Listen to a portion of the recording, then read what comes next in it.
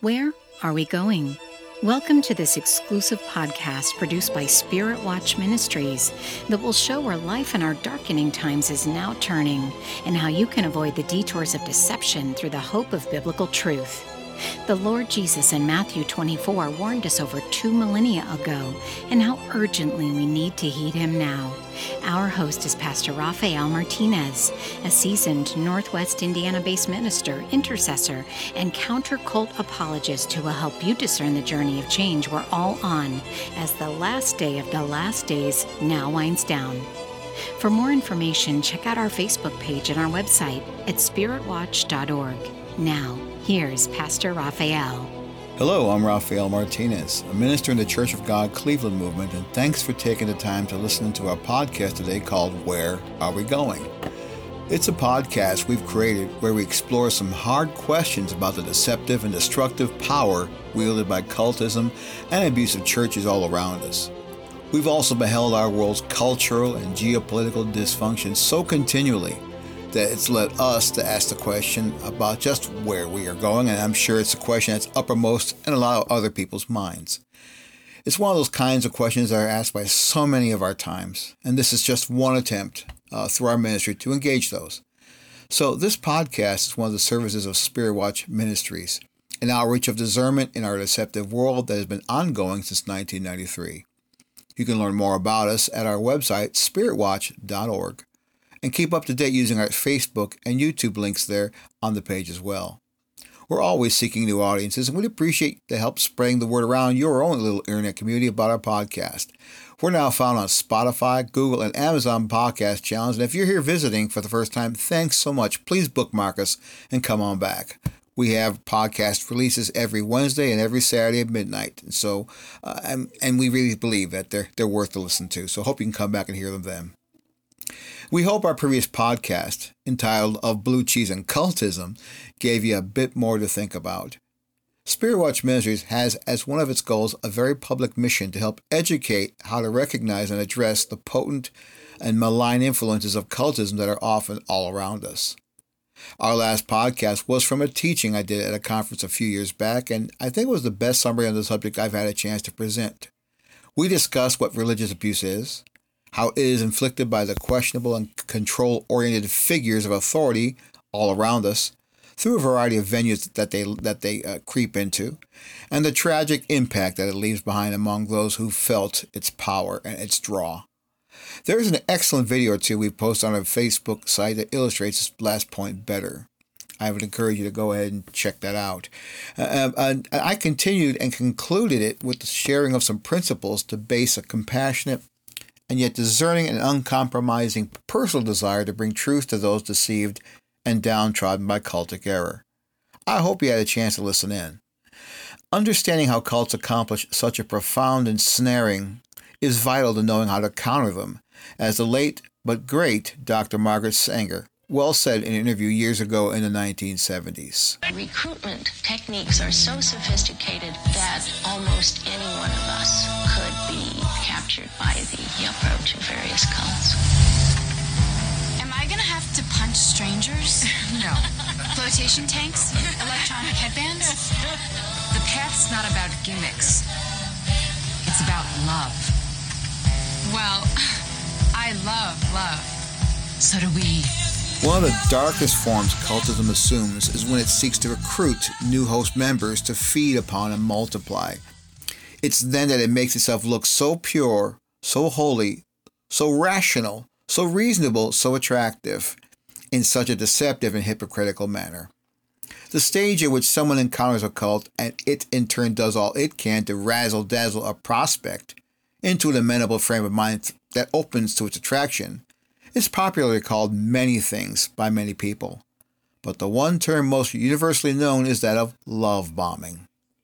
Love bombing is the insincere and overwhelming smothering of positive regard upon a recruit by multiple members of a group seeking to draw them into commitment. It is a carefully controlled outpouring of affection, interest, and avowed love by the group, aimed to impress upon them how valued and cared for that they are, and only by the group, of course. This is typically done in 3 ways. They extend immediate importance. The prospect is affirmed to the extent that they are made to feel essential and important to the success of the cause they're confronted with, since it's how those needs and their fulfillment will be met. It's instant intimacy. It's when the prospect is provided with a high degree of almost instantaneous caring and sharing with other group members who unhesitatingly make themselves available for the development of supposedly deep and close relationships. And thirdly, it's using interactive introduction. The prospect is brought into and then caught up with a community of people who have a vibrant social life together. It's totally centered around their collective involvement with the revelation or the philosophy that the group holds is a truth that will save the world and maybe even save their souls. This is what love bombing looks like from an objective perspective, and is beyond sad that so many never see this coming, looking for sweetness in hearts and finding bitterness and mind control disguised as the latter. Our podcast today features the testimony of Rebecca, a survivor of the intricate manner in which the Gladstone movement located in Ohio tried to love bomb her into submitting her life to them a few years back. She wasn't in long, but her period in time there were quite informative. I will say again, as I said a couple weeks ago, what you are going to hear is shocking and infuriating, and it should be. Fair warning, some of what you are about to hear is potentially triggering for abuse victims. Be advised. We want to thank once again so gratefully all the wonderful things that and wonderful patience that people have exhibited who have come onto our virtual studio here at Spirit Watch Ministries and have been able to share from their hearts and from what their experiences have been. And today we have once again another guest with us here who has been in and out of the Gladstone community, who's going to do just the very same thing. And her time there was not very long, comparatively speaking to many other people who've been here, but it was very informational, for lack of a better word, very, very cautionary. And I appreciate once again Rebecca for stepping up to our microphones here today. And I want to thank you, Rebecca. I hope things are well in your stretch of the world there. And I want to thank you once again for coming out. Thank you. When was your time in Gladstone? How long were you there? And what was going on in your life that maybe drew you towards it? I mean, how did it intersect with your life? So it was around October, actually I think around August to mid-October of 2013. Okay. May to October, that's how long you were there with them? It was like August. Okay. Like the beginning, actually, yeah, the end of July of 2013 to like mid-October. Okay. So around like between 2 and 3 months. So it's basically a summer of time you were with them. So I remember that was a very, very big time for me. I was getting ready to get remarried, and a lot of good things are happening in our lives. And I'm sure you thought a lot of good things are happening in your life as well. So yeah. So that's and again, that's not a bad thing to have good things going in your life. You're going through transitions. I mean that's what it's all about. Life is change. And so what was going on that, like I said, in your life that kind of drew you towards a place like Gladstone?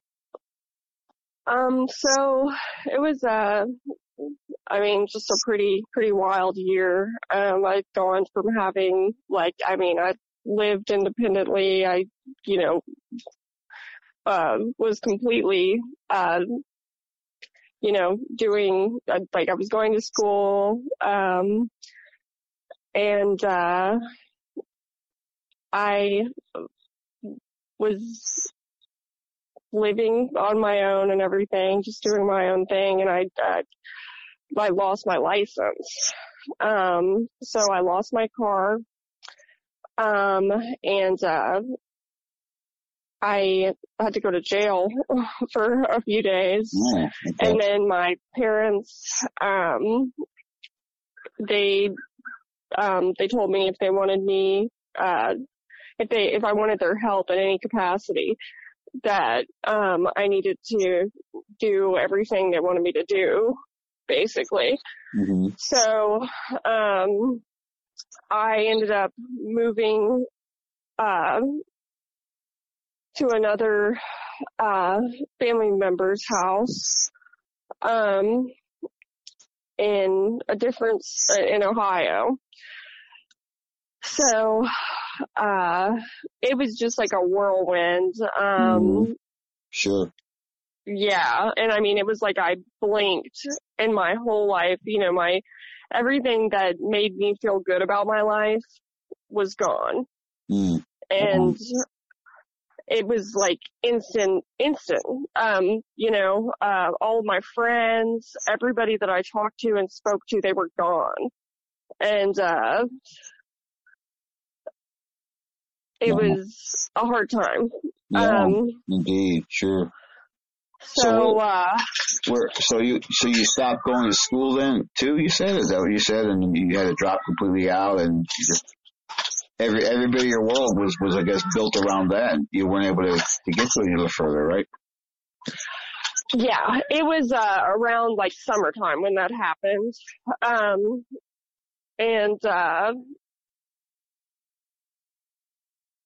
yeah, I ended up in Cincinnati with living under a family member's roof. Okay. So, all right. So, from what I understand, they really were instrumental in introducing you to Gladstone, and apparently they were quite enthusiastic about it. I think they had just started going themselves too, right? Yeah. So, I've always, I've gone to church on and off growing up, but like they're more like familiar with like the church scene, I guess. Mm-hmm. So they had, they'd been recommended, going here. Mm-hmm. And so it's hard to describe like, just kind of like what mental state. I was in, I think I was just really wanting something good to happen. And I was really trying, like, to make things different. I mean, I had to. Mm-hmm. Yeah. So we're sitting in this first church service, and all of a sudden these, like, two, like, young guys, like, tap us on the shoulder. And that was, Sebastian and Brian. So, they tap us on the shoulder and they go, "We felt really led to speak to you today. We can tell we can sense there's something going on with you. Yeah. And, we wanted to invite you to dinner." And I was like, I can't describe how, like, taken aback I was by that. As somebody who hasn't spent a ton of time, like, actually in church, because it felt like, they knew something. I wasn't used to people telling me that God told them to talk to me,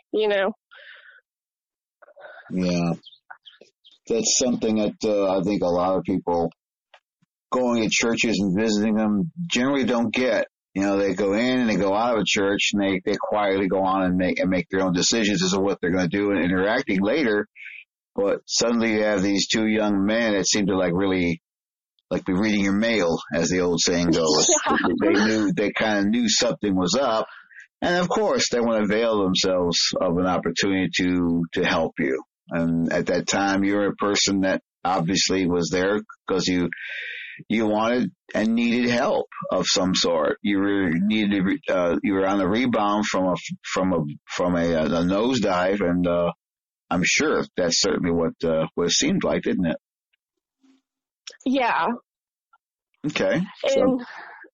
So what was that like? What, they just came right up to you and were they about the same age as you were at the time? Yes, they were. Mm-hmm. Wow. So what was it like to have two young men walk up to you and start telling you all about what they thought you were going through? So, it was weird. It felt like something that was meant to happen. Mm-hmm. I was going through this terrible, terrible time in my life, and everything, it just felt like everything was over. And, Mm-hmm.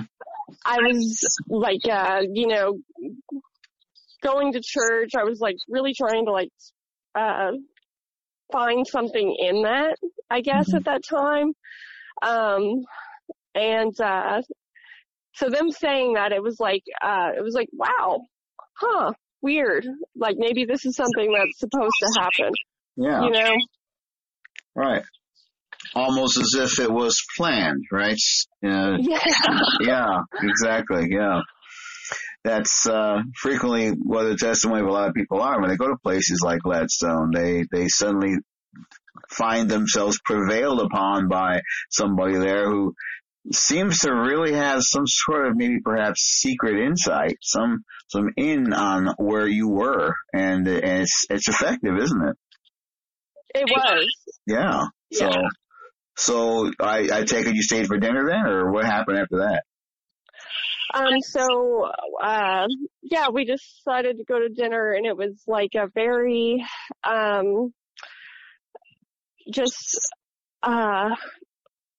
odd environment. So they all live in these houses that are downtown right next to the church that they go to. And, so we went, and, so I was with, somebody I knew, and, they split us apart, and they said they didn't want us to sit next to each other. And that was weird because we'd never been there before, never met any of these people. And it just kind of caught me off guard. Wait, they split you apart from your family that were going there or involved? Yeah, they split me apart from the person that I brought. Wow. Yeah. They actually did that. And so you started sitting with who then? So they had me sit next to a couple of the other members, and they sat the person that was with me all the way across the table on the other side. So basically we couldn't communicate. Wow. That's just so, man, so blatant. I mean, just so high-handed and heavy-handed of authority to do that. Did they explain why they did that? I mean, what were they doing that for? Well, I mean, going to a sit-down dinner situation like that, where you've never been before, is kind of an uncomfortable situation as it is. So, you try and respect what the person's house you're at wants to do. So we were like, oh, I mean, okay. And we just kind of gave each other a look. And they just said that they wanted us to try and get to know new people. Okay. All right. And so I assume from that point on, you were on your own and you had several people talking to you, or what happened after that? So yeah, we started talking to, the other people around us. And so, just trying to make conversation with them. There were, it seemed like almost everybody we wanted to talk to, or everybody we spoke to just offered to give us their testimony. Okay. They also paired me up with somebody they thought that I would get along with. Get along with? And, yeah. Wow. It's almost as if they were priming you to accept a leading from somebody who was being assigned to handle you. I mean, you're not a person there with your own conscience. It's as if they just simply had to make sure they got you properly vetted in some strange way. So, is that what it was like? Or, I mean, that's what it sounds like. What you're saying to me. That is absolutely what it felt like. Wow. So they started talking to you. What did they talk to you about? What are some? I mean, they just mentioned it. I mean, Sebastian and Brian just talked to you and said that, hey, we can see God's doing something in your life. There's something that I think He may want to do for you among us. And so that was kind of the mindset you're already in when you went in under this, and then all of a sudden, did the other people pick up on that, or how did the interaction go from that point on? I mean, like, it's almost crazy to look back at it now. It feels like a bad infomercial, like, because like everybody was like, there was no genuine conversation really going on, because it was just being approached with, this is what being here has done for me. This is why I'm here, and I'm so happy here. I just can't believe how happy I am here. I don't ever even think about what my life used to be like. Wow. Pretty much. Wow. It's like a textbook case of recruitment. I mean, they're absolutely trying to sell you on a product. I mean, that's what it sounds like. I mean, is this something that is, I would guess, is fairly common along anyone wanting to join Gladstone, isn't it? Yeah, it felt like it. I mean, and the other part that was weird was, I was there with somebody, but it seemed like everybody in the whole community was just focused on us the whole time we were there. Like, wow. It was weird. Wow. And then we'd go home. So you went home, and that was, I'm sure that was certainly gave you a lot to think about. And you've been what did it feel like to have so many people, approaching you with positive regard and telling you how great their life was ever since they joined Gladstone? And I guess you were meant to come to only one conclusion, right? And what was that supposed to be? That she'd move in there, and that I would be making a mistake to not do that. Like, who am I to, like, reject God and His wants for me? Wow. Man, you sound so certain. Is that the verbiage they use as they spoke to you? Wow. That is really... Yeah. Messy. That was really messy, but again, that's not surprising. It's that is how cult recruitment takes place. They shower you with positive regard and tell you this is the greatest place that anyone could ever go to, and they just go on and start putting thumb screws on, to really make you start thinking twice about that. So when you went home after that was all over, what were you thinking about then? Did you feel swayed one way or the other? Did you see through that, or did you just really believe that this really might be a good place to go? It was a little weird. It felt like it was like mixed emotions. It was exciting, and at the same time, it felt really like smothering and like, I don't know. It was like a little,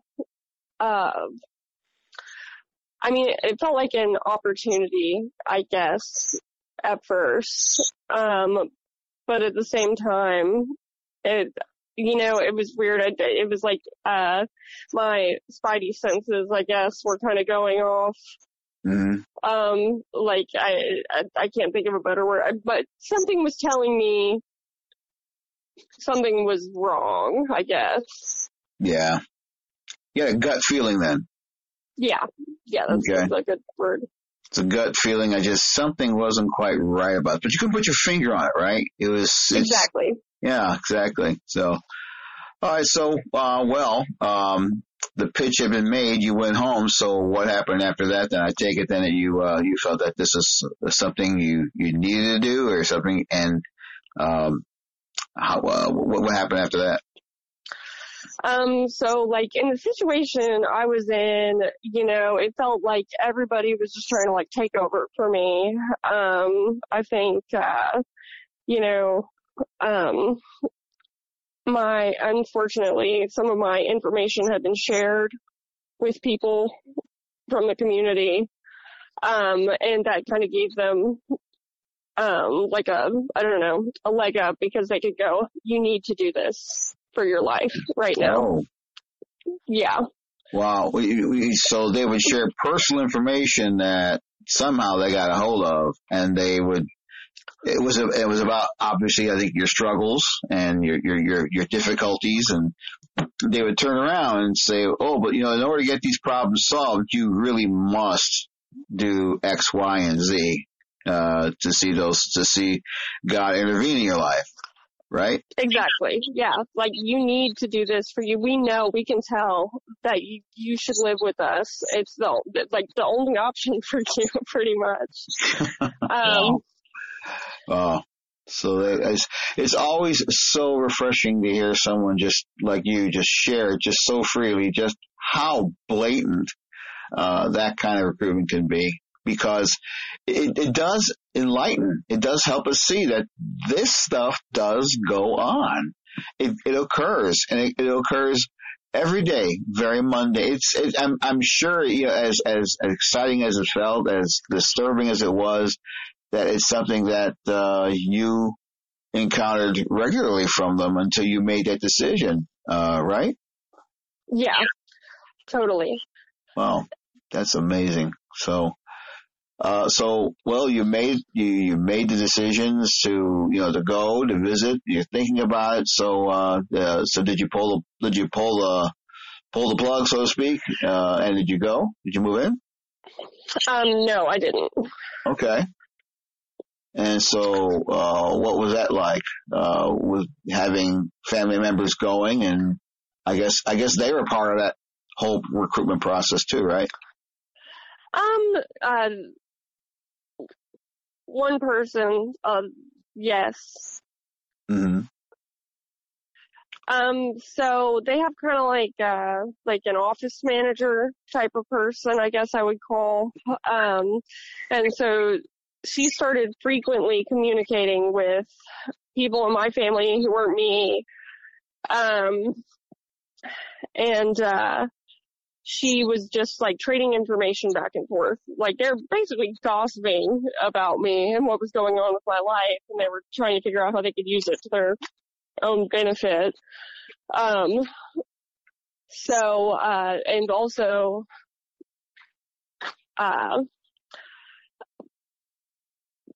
basically, I just felt like I was being run, into a corner. Yeah. I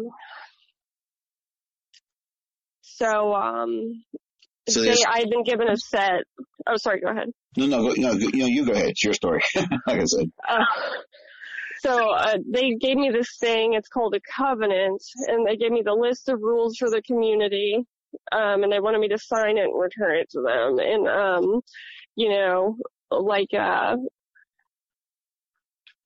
as like someone who had been having, I lived in another state. My life was completely different. I'm just reading over this list of rules, just in total disbelief, I'm a grown adult.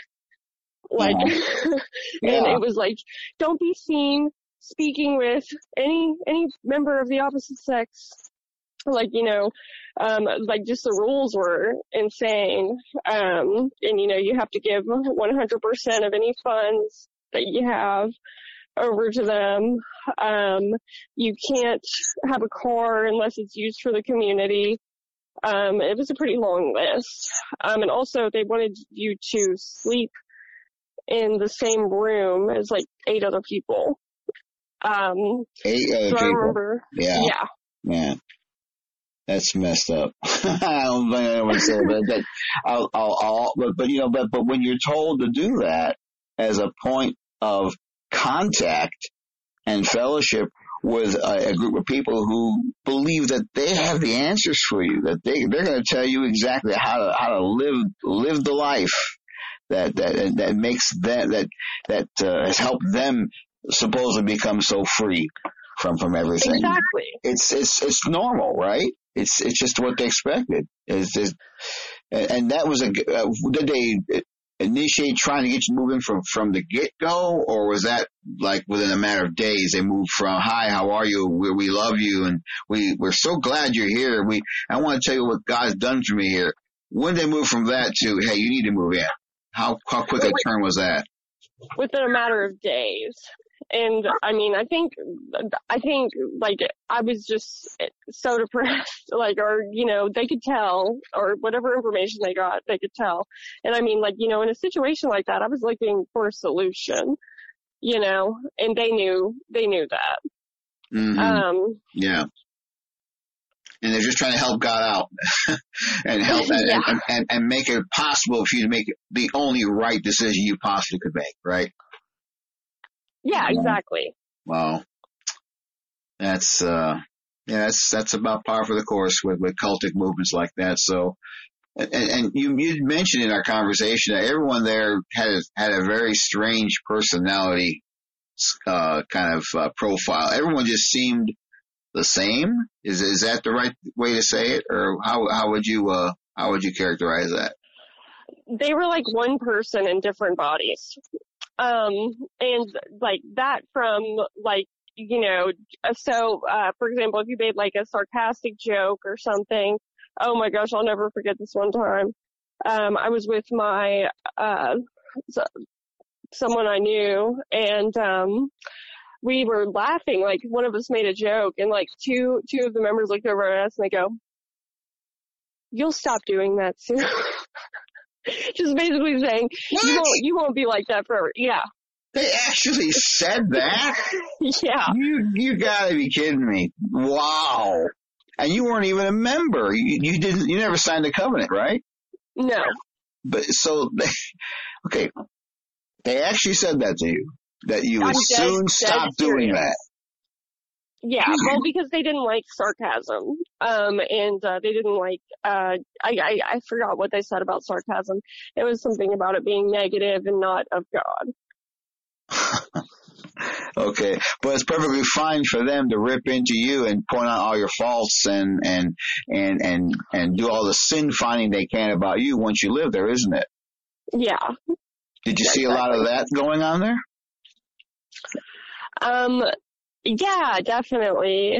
And like it was kind of a weird, so they were very private. I've listened to some of the other podcasts. They were very like private about like, you know, their like accosting of other people, but I know it happened to me a couple times, and they were really pressuring me to get baptized. They wanted me to get baptized really, really bad at the community, and I actually ended up doing that. Okay, so you took the next step. Even though I'd already been baptized. Right. Okay, so they were after you to get baptized. Why was baptism so important to them? Well, it was weird because I told them several times I'd already been baptized before. Mm-hmm. And they were just really, it was almost like, so they wanted, us to go to this person's house and be baptized in like this ceremony. And I think they wanted us to feel connected to the community so we'd be more inclined to join. Mm-hmm. Right. That's definitely the impression I got from it. Okay, so was the baptism, how were they explaining it? It was going to be something that was going to bind them closer? What was the point of baptism is to provide for people an opportunity to make a public testimony to your personal faith in Christ. And that's what baptism is all about. It doesn't save you. It doesn't make you right. It just says, listen, I've identified with Jesus, and this is what I'm going to do. And I'm going to identify with his death, burial, and resurrection by being immersed in water and coming up again and testifying to you. That's where I'm at. That's what baptism is about. So how did they explain that? Other than, was it just only in terms of, well, this is going to make you get closer to us, or what did they say? They didn't say that at all. Okay. They said the traditional, things that are associated with baptism. I guess the reason it felt like that was because, me and the person that I was with, we had both already been baptized, and we were telling them this. So, I mean, like, it just felt a little bit weird that they wanted us to get baptized so badly. And so, whenever we went to this ceremony, it was like everyone was hugging us and like they were like having us share our testimony with everybody. And I think they wanted us to credit, Gladstone with this and us to associate it like as a beginning, I guess, with them. Mm-hmm. And they had like a party for us afterwards. Wow. I guess they were all just congratulating themselves and you for making the right decision, right? And that's definitely what it felt like. Wow. And before you got baptized, they had mentioned you had already seen all this other stuff you'd mentioned about being told you would soon stop laughing at jokes and that you were just need to make sure you made the right decision. You already been through the gauntlet of that socially there. I can't remember if that had happened before or after, but like, basically, yeah, they just didn't like when you made sarcastic jokes. They didn't like, there were just certain things that they would point out and say, that's not of God. And oh gosh, everything was scrutinized. I mean, like, I remember going to like the small group session and, somebody would be like, keep in mind, I'm somebody who was like drinking. I spent a couple days in jail a few months ago, and so I'm sitting across from this person who's going, I accidentally browsed on the internet for too long, or like read in this book, like read a book that wasn't of the Bible. I need to be reading the Bible more. And, like is like angry with themselves for doing that, Oh, man. Yeah, that isn't it just what cults like cults do? Isn't that just like them? I mean, I understand this was your specific experience, but I've been at this for a long time. I've been helping people, and that seems to be again another very common thread in which people actually attribute all that stuff, all the goodness, all the right decisions, all their right thinking, all their purity, all over to the control of a group that came on and said, hey, we're going to be the ones telling you how to live from now on. And that's basically a manifestation of that, isn't it? Yeah. Really? So I understand that there was a point at which, you were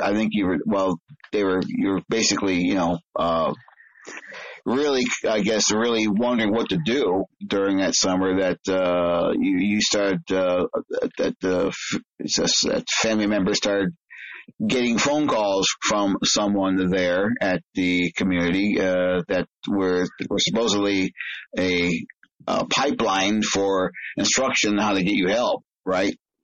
Yeah, exactly. Maybe could you elaborate on that? Maybe that's another illustration of what we just talked about. So, I was kind of surprised at how blatant this was. But it just felt like it made me feel like less than a person. So, a member of the community had started reaching out to my family member, who I was, living with at the time. And so, they were just talking about me and my situation. And so like, I barely knew this person that worked at Gladstone, they were just like sharing what they thought was wrong and what I could do. I mean, basically it felt to me like it was just like a roast session, because it never led to anything good. It was all, stuff about taking away all of the connections I had to anything else. Taking away my phone. At one point, taking away my door was discussed. I started, taking off my door like a child. I was a grown adult who was also, I was offended. I started breaking down at this point. Oh my God. Wow. That's incredible. So your family member, you're not even a part of it, and they're instructing you someone from Gladstone is deciding that it's best for you to have pressure put on you to make the right decision for yourself, of course, and that involved at this point using your family member to get the hinges taken off of your door, your room, in the home you're staying at. Yeah. Am I hearing that right? Yes. What was that supposed to do for you? So they're trying to tell this person that this is a life or death situation. Like, I could die if she didn't, or if they didn't do this.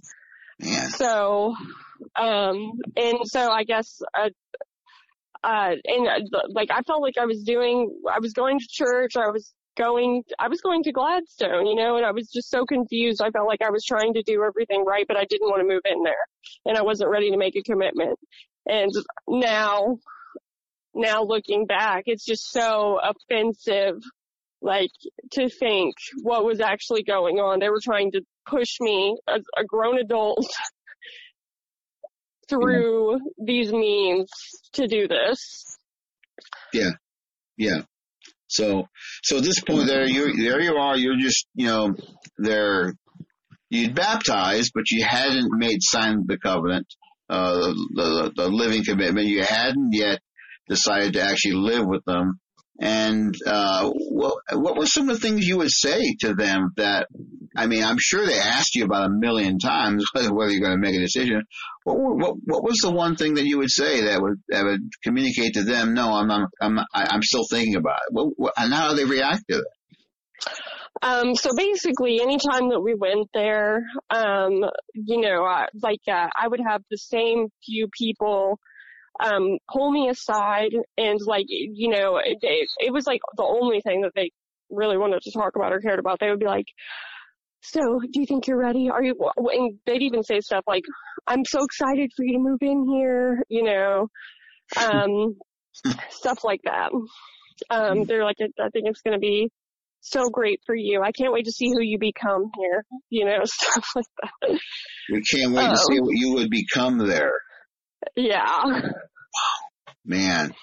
I bet that made you feel really, really good, didn't it? It was just pressure, it was awkward for me. Yeah. Because, like you said, there was a gut feeling telling me no. And you were following that. Yeah. That's good. I'm glad you did. That meant you were still thinking at that point, thinking for yourself. That was the best part about that. So this was going on for a whole 3 months. Were you going every week to them to share? And what was going on at that point? So I was with my friend, and so we would go down, and we would probably spend like 3 nights a week there. That was like an escape, since I couldn't really do much on my own. So like I wanted to go there, and also like I felt like, I was trying to ignore that gut feeling in a way, because I was like, how can not like giving my life like to God and like participating in all these charity projects and stuff, like, that has to be the selfish part of me. And that's something they would reinforce. They would say, that's, it sounds like crazy to say, but like, that's Satan telling you no, that gut feeling has to be wrong. All doubt was of Satan, right? Yeah, exactly. Mm-hmm. And I would receive that comment. Yeah, one time I remember being in occultic movements, Sunday services, and I remember hearing that the earnest young minister there of this specific movement, it's called the International Church of Christ. It was at a college in Chattanooga where I was living at the time, and I remember listening to him just go on and on about how his whole theme was that we are the people that are often least, we are the people who are least qualified to make decisions and live our own lives. I remember hearing that. I thought, crazy. I can't believe you just said that. But no, that's exactly, he was very sincere and very forceful in his delivery. There is no doubts about it. So that's kind of what I'm hearing you're hearing from everybody else there, isn't it? Yeah. that you just could not, you really can't trust yourself. You can't really act for yourself. You really shouldn't think for yourself. Somebody should be doing that for you. Exactly. Wow.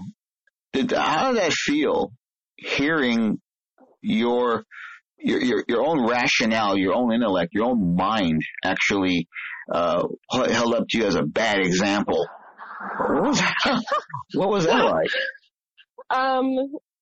It just threw me. I wouldn't even describe it like, I was just thrown into a state of like complete confusion.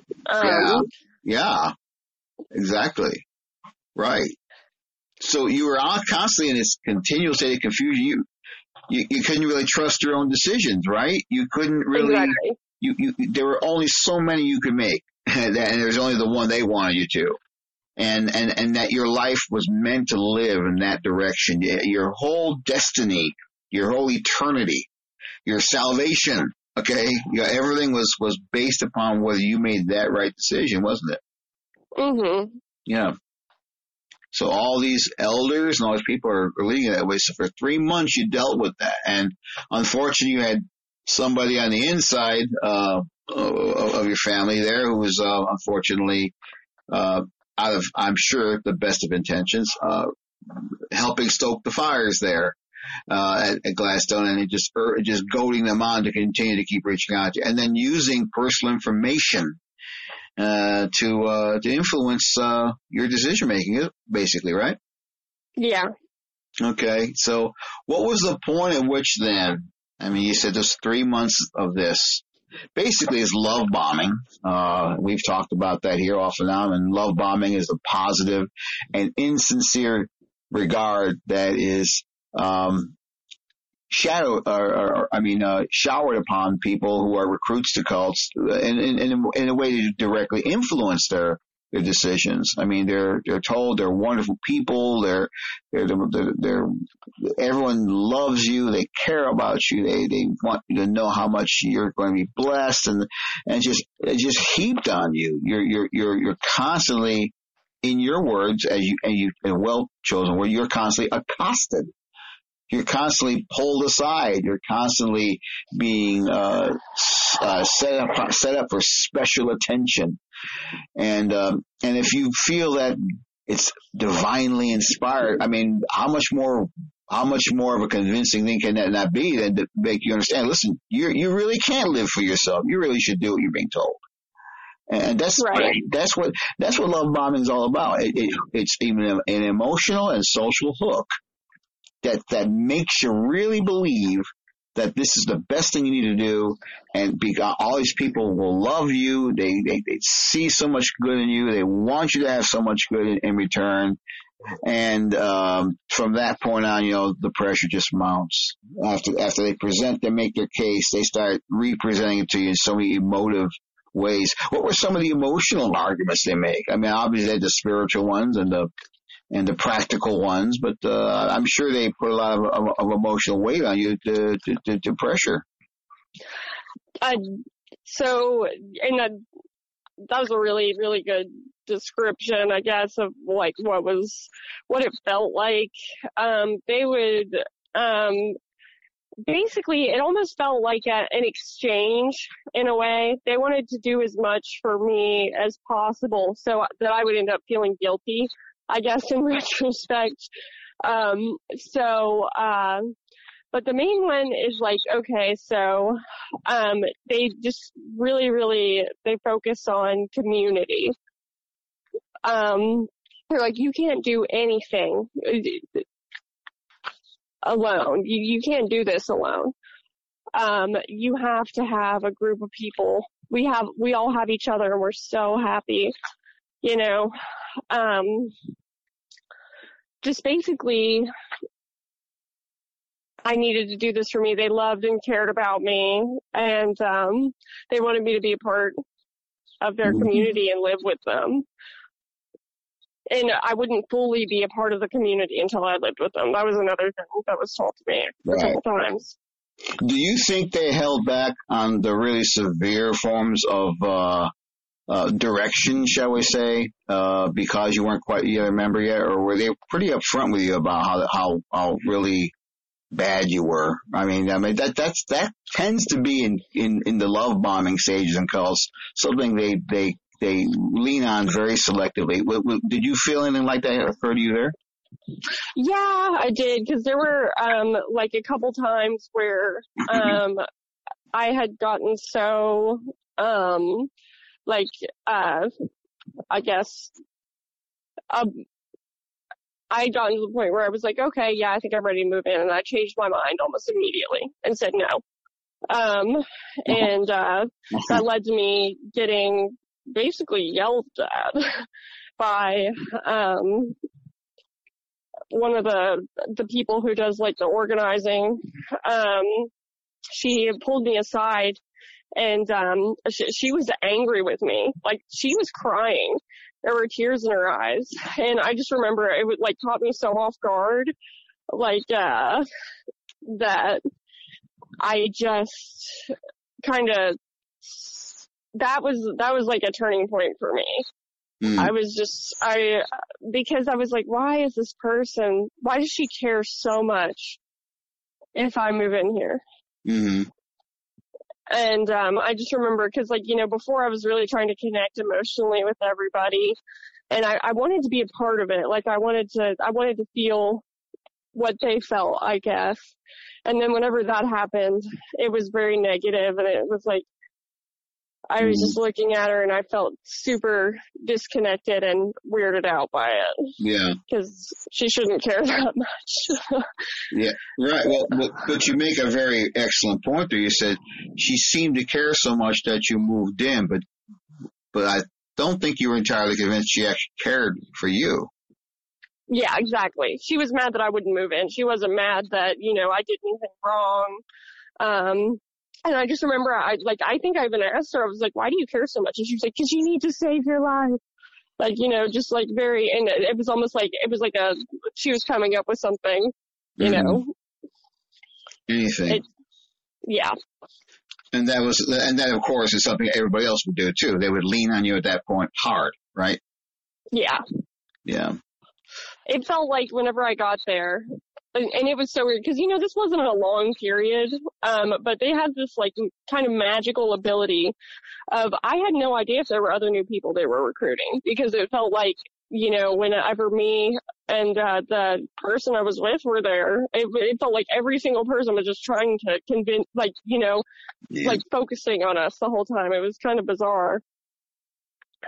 So, from what I understand, your family member went on to actually stay there, but you just kept resisting. You just kept doubting. It just wasn't something that you could do, right? Yeah, and I mean, I think my depression was honestly kind of like a help in this situation, because I didn't trust anybody, and I didn't want, like, I just didn't believe it. There was a point in which I think you said your parents wanted to, you know, I could do something with you personally. They want to I think you told me your father wanted to take you to the lake. Just to get, I guess, take a breather from all that. And was that an instant that really began to really help you realize that this was coming to a head? Yeah. So I was doing all these good things. My whole life was dedicated to, I was really, really trying to do something good. Like, I was going to church, and I was trying to do everything anybody asked of me, because I was so desperate, like, to see a difference, and things just kept getting worse. I felt worse and worse all the time. I was anxious constantly. I would have horrible nightmares. Like, the thing I'll always remember from this period of time is I remember being so sad when I would wake up. I would, like, it was like dread. I would wake up and just wish I could go back to sleep and dream again. So there was a point where my dad wanted to take me to the lake, for a couple days, and that was a big deal. Everybody was like, no, you're not ready. You're not ready. I'm dead serious. Yeah, I'm not ready to go to the lake with my dad. Well, what was that supposed to mean? Why are you ill prepared to go spend time with your father? I don't get that. Can you explain that to me? What were they trying to tell you weren't ready for? They just thought that it was going to be bad for my development, and that it was too soon for me to go to the lake with my dad or to spend time with him, because they thought I might be like tempted to do something wrong, or stay down there or something. Wow. And so they'd actually said, they were like, they were like, I've been praying on this. I've been praying on this for a long time, and I just don't feel like you're ready. I don't feel like this is what God wants you to do, essentially. Okay. Never mind that God may actually want you to go. You know, Yeah. that God may actually, you might have accidentally, God forbid, so to speak, that you might have actually heard from God yourself, right? Yeah. Yeah. So God told them you weren't ready. Okay. Mm-hmm. Go ahead. I'm sorry. I just had to interject. That's just. So. Oh no, you're fine. So you were praying, or they were praying, and that God didn't want you to go, but you did. So I assume though you actually still went. Oh yeah. So I mean, like the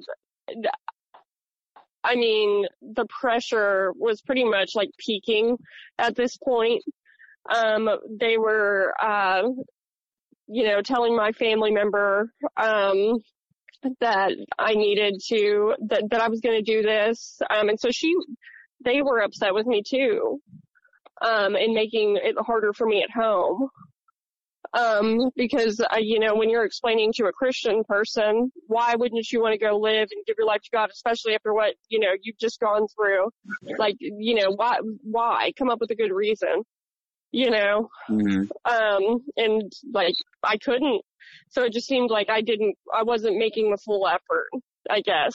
So your parents were convinced you should live there. Yes, because they were being spoken with as well. And so I never gave consent to any of these people to speak to anybody in my family, but they did it without my information, being provided to them, by me at least. And, it was unbelievable. So I'm sitting there as a grown adult, like just having my life totally taken from me. I felt like a little kid, and it was just the worst feeling. I've never been so depressed in my life. Yeah. So I was like, I am going to the lake. I don't care what anybody says. And I'm telling my dad about all these horrific things. I'm telling him he needs to come up with a way to get me out of here, or it was that bad. So did you have that conversation with him? Oh, absolutely. But I couldn't get the courage to do it until we were all the way back in the parking lot. I don't think they wanted me to say, I think they thought if I was away from like their like grasp for like a couple days, and away from the people that they were working with, that it might, change my mind. Mm-hmm. It might sink in better if you gave them a break. Yeah, exactly. Yeah. Especially because I think the effort was just a little opposite, though, wasn't it? Yeah. So you basically just spilled your guts. I mean, you poured your heart out to your father about all the problems and struggles with that. I mean, what was that like? How did he respond to all that? So, he had been receiving all this information from other people. And so I just remember feeling so betrayed, because like my dad was actually starting to kind of go along with it. Yeah. Which was, from what I know of him, it was out of character for him. Normally, I was mind blown. I felt like so powerless because, how does somebody I see is so reasonable, how is he starting to like go along with this and be okay with it? It just didn't make any sense to me. Wow. Yeah. Go ahead. Yeah. I know it's a hard thing to have to listen. Hard thing to have to talk about. I know it's, to have the one person, or the closest people in your life almost get hoodwinked into believing that, yes, you should be doing this. That was something that they wanted to, I guess they felt that would have been a good step for you. And they somehow got snookered into it by hearing all these glowing reports of how, this is the best place for her to go. And so you reflected that to him. And as you began sharing your doubts, what was he saying? So they were telling him how awful I was doing and like how awful I was and how resistant I was in their words. And they're saying, here's this solution. We care about her. We're going to do this. But she's not ready, basically like, not she's not ready, but she doesn't want to do it. So they were just kind of getting to, him through that. And I mean, sorry, what was the last part of your question? Well, I was just asking, your father heard you say about, he heard you express your doubts, express your fears, and express your own will. And what was his response to it? I mean, ultimately, he had to come down one side or the other of it, and that this is obviously at a moment. I don't think he was expecting it, but you finally just had to be honest with him. And what was his response to that? So basically, he listened to me, and I could tell that I kind of got through to him on a couple points. I was like, Dad, just please believe me if you've ever believed me about anything. I was like, you have to do something because I'm not happy here. And I can't take it anymore, basically. And and he was like, well, how can anything better happen for you down here? How can there be a better situation for you than what's going on? Cause I mean, they're just like putting these rose-colored glasses over the whole situation, going, we're all trying so hard, and I mean, it felt like they infiltrated people in my life, I mean, people that I could rely on to call. Yeah. But they got to them first. Yeah. It was just the most unbelievable feeling. Right. So at that point, they, you said you made progress, but they still felt it would have been the best thing for you to do, because they really obviously, as it's said, they had swallowed the line.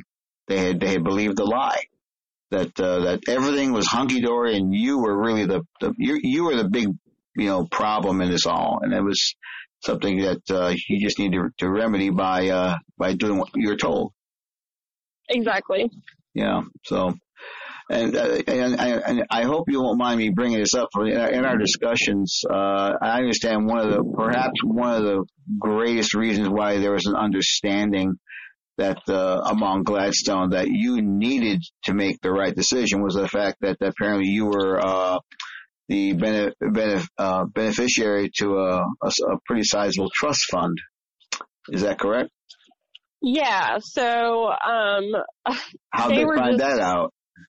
Trading information back and forth, and I'm sure they came up with some reason for that to be relevant. But yeah, obviously. Yeah.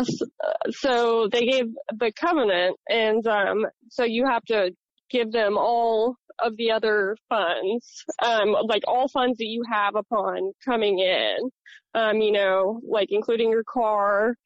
And so for me, the situation was I had, that money, and,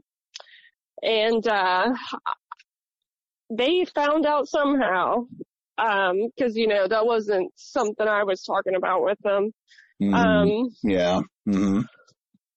But, that was going to be the condition. And so it was made like I was greedy or like I cared more about my money than I did my own life, because that was their selling point, is that, I was going to, that this is a life or death situation. That money is not a big deal. That's, can you think of a more of Satan thing to do than pick money over God in your own life, you know? Yeah. But it was obviously okay, for them to insist on getting you to sign over control of it to them. If it really was of Satan, they didn't mind playing with Satan's money, did they? No. So, yeah. So what was the final straw then? I guess, like you said, you mentioned. I mean, Rebecca, I'm just blown away. I'm just to hear of so much intense pressure heaped upon you, and at a point in the lowest point of your life when you're struggling, you're trying to live a better life. All they're trying to do is get you to basically just, sign it literally over to there. You're undergoing, so I mean, this is just some of the most intensive love bombing I've ever heard of. I mean, love bombing goes on everywhere with every cultic recruit, but man, this takes the cake. I've not heard of a case so intense, in a while. So, you're at a point then, I guess, after you came back from the lake, I guess you had a lot to think about. Was at that point you began really thinking that this whole situation needed to end, or what was the lead up towards that? So basically, I just knew. So this is actually kind of a ridiculous story how this ended up happening, because they had manipulated my family members. So nobody else was on my side. I didn't have anybody, even though I was in contact with them. So like I've heard some of the other members talk about how they're kept away from their family. It felt like this was another game plan because I wasn't living with them yet. You know what I mean? So they had to figure out a way to get my family members to not convince me, or to convince me that it was a cult. You know what I mean? Yeah. They hadn't physically separated from your family, but they were doing all they could to break down those family ties, weren't they? Yeah. They're violating confidences. They were lying. They were and sadly, personal information about yourself was shared by members of your family, which they keyed in on and made a part of their loving admonition. You should be with them, because again, you're not qualified to live your life for yourself. So, man, that is the function of cults.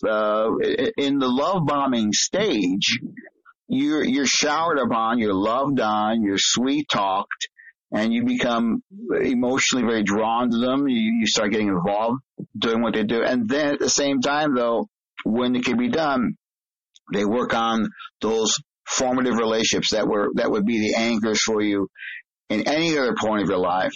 They give you an objective viewpoint for yourself, and they cut those adrift. I mean, your parents were doubting that your ability to actually make good decisions. Your family, your other family you're with, obviously were convinced you needed to do that. So, man, Rebecca, is that where you were? I mean, that's what it sounds like to me. And you were just really, I mean, man, that's really under the gun there. Yeah, it was, that is kind of where I was at. I mean, it was like, I was going through mental health issues already just with everything else. So I didn't trust myself at all. I was terrified to make decisions, but I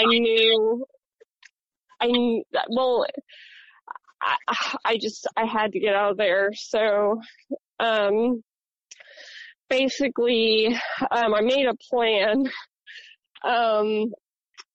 and this was really hard because I was really, really close with one of my family members and people I was with up there. I mean, we had gotten so close, just best friends. And we'd been friends our whole life. Sure. But I couldn't take it anymore. There was a part of me that was still wondering if I was making the wrong decision, if I was following something. There was one point, I just put my backpack on. I was, I had gotten home And, I just was overhearing this conversation, of my family member with, somebody from Gladstone, and they were just like, they're just ranting about me. So I walked right past them. I packed up as much stuff as I could in my backpack, and I just took off walking. And I made it like about 2 miles. I was like, I didn't have my phone at this point. They had taken my phone from me.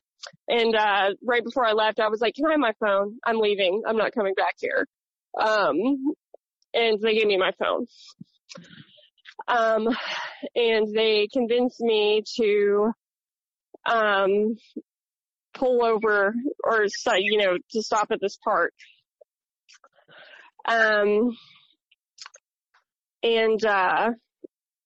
They were like, we just had like a nice conversation, and I was like, okay, I'll give it one more try, in the back of my head. And that's when I started to make this plan. Man. Wow. So, yeah, it was. I'm so sorry to hear that. You have to make a plan to escape from a cult. You're not even in the cult. You're not even a part of it. And your own, the people you trust in all the world are actually forcing you to this point. And that's, wow. No wonder you're depressed. No wonder you struggle. It would be totally understandable for anyone to feel that betrayed, that shattered, that hurt, that uncertain about things. So you stayed, and then I think you said you left a couple weeks later, right? Yeah, there was this level of guilt too, because it was like, these people care about me, and so like that was one of the worst psychological effects of them reaching out to my family members, is because having them tell me that, I'm like, I don't know about all these people at Gladstone, but I know these people care about me. They love me. Yeah. And I'm doing wrong by them. Yeah. So you left, and from that point on, I guess you start, scratching your own way through life then. Yeah. I came back home, and so I was actually, I went to, one of the first things my mother had me do was go see a psychiatrist. And I talked to them, and I started working with them.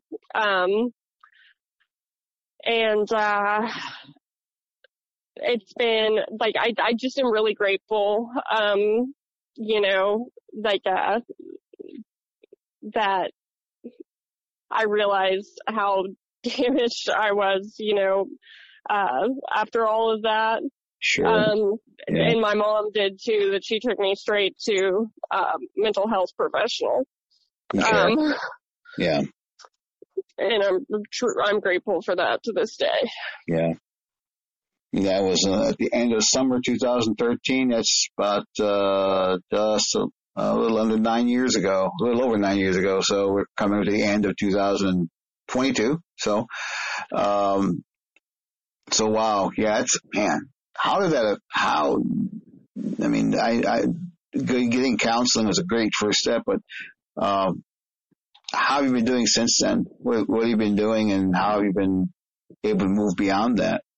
What's going on? I've been doing well. It's been a process. Like you said, it's been 9 years, and I could probably characterize each year by something different.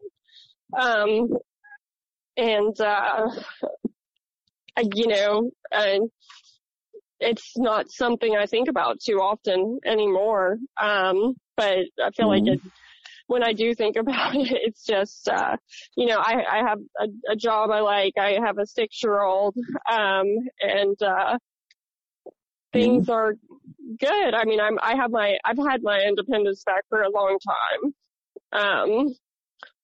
And oh gosh, and if anything that I've taken from this, I am so grateful constantly. I'm so grateful to have the choice. I love having any choice that's mine. Like, You know, I truly appreciate that to this day. And I'll never, I always try and think about, you know, to never forget that.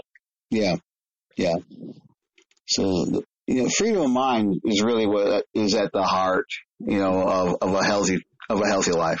You know, able to make your own choices, able to do for yourself, on the basis of your own personal conscience is really, I think, the greatest freedom anyone could ever have, no matter how bad things might be around you, you know, and I truly believe, you know, that that's one of the reasons. It's not the only reason, but it's one of the main reasons. Like I said, we see so much in modern cultism today that militates directly against that. And that so many people want to, in the name of God, in the name of deity or some philosophical concept or whatever kind of higher self or higher reality that they represent, that they really feel that they're entitled to do whatever it takes to get you in touch with that, even if it involves violation of that very conscience we spoke of. And I'm so glad that you had a chance to, you know, finally get some freedom out of that. So get freedom and work your way through that. So what kind of place you in now? You just really feel it's really a part of your history, and it's something that you've learned from and moved on with, right? So, I mean, sorry, I got kind of a little bit of an echo. What was like the last part? I'm just going to ask you, do you feel like at this point that since you've mentioned it as something you don't think about much anymore, this has just become a part of your history, and you've taken a lot you've learned from all that, and you've applied it to your own life, and so that's where you're at now, right? That's a good place to be, isn't it? Absolutely. Yeah, it really is. Yeah, it really is. It's something because it's free. It's you. Yeah. It's what you are, you know. So in closing today, I like I said, there's so much more we could talk about, but we are running a little out of time here. So one of the things I always like to do is allow people to kind of share, you know, from their heart or what they'd like to say is about the situation. Help us put a cap on that, put a bow, I guess, on our conversation. Is there something, maybe someone in the community that might be listening to this that you'd like to maybe say to, leave a message for them, or is there something you'd like to just say about what you've learned and what you want people to remember about all this? I mean, you approached us, and I'm thankful for you did, and I really appreciate your time sharing with us. And maybe there's, again, a final word of admonition or something maybe you would like to kind of share with us here. Yeah, I would. I mean, like, I would just say to anybody who's still there. I mean, you know, I think most of the people who were there when I started are still there.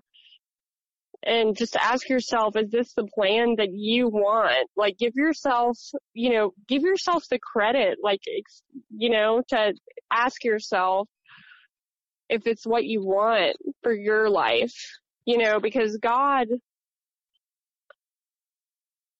I mean, there's a lot of different plans he has for people out there. I feel like it was in my plan to run across that situation, you know? But ask yourself what you want for your life, because you deserve to have a life. You know? That's pretty. Yeah. Yeah. Well, Jesus said in John chapter 14, verse 27, peace I leave with you, my peace I give to you. Not as the world gives, do I give to you. Don't let your hearts be troubled. Don't let them be afraid. And unfortunately, that's just the opposite of the experience that people get at Gladstone or places like that. There is no peace given. There is no fear that isn't magnified 100-fold.